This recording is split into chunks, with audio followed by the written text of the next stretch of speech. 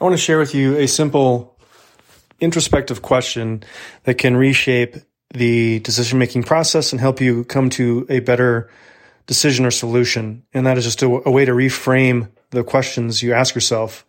Many great thinkers and entrepreneurs have come up with the phrase, just to simply ask better questions will get better results.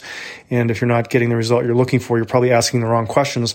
The same can be said in personal decisions, whether it relates to life, family, business, and otherwise. And that is just rephrasing the self-confirming bias type question often asked of ourselves, such as, am I right? Instead, try shifting this to, how do I know I'm right? This creates a principled framework for analyzing the decision, whether it is right or wrong, that can be confirmed or disconfirmed based on your emotion at the time, individual biases, the weather, how well you slept last night, a variety of other factors that oftentimes are outside of your control. But by shifting the question to, how do I know, it really transforms the framework and the construct to coming up with solutions and logical explanation about how you arrived at a particular decision. And this can help with relaying this information to colleagues, family members, and friends as well. So hope you found that helpful. Be safe, be well, have a fantastic week.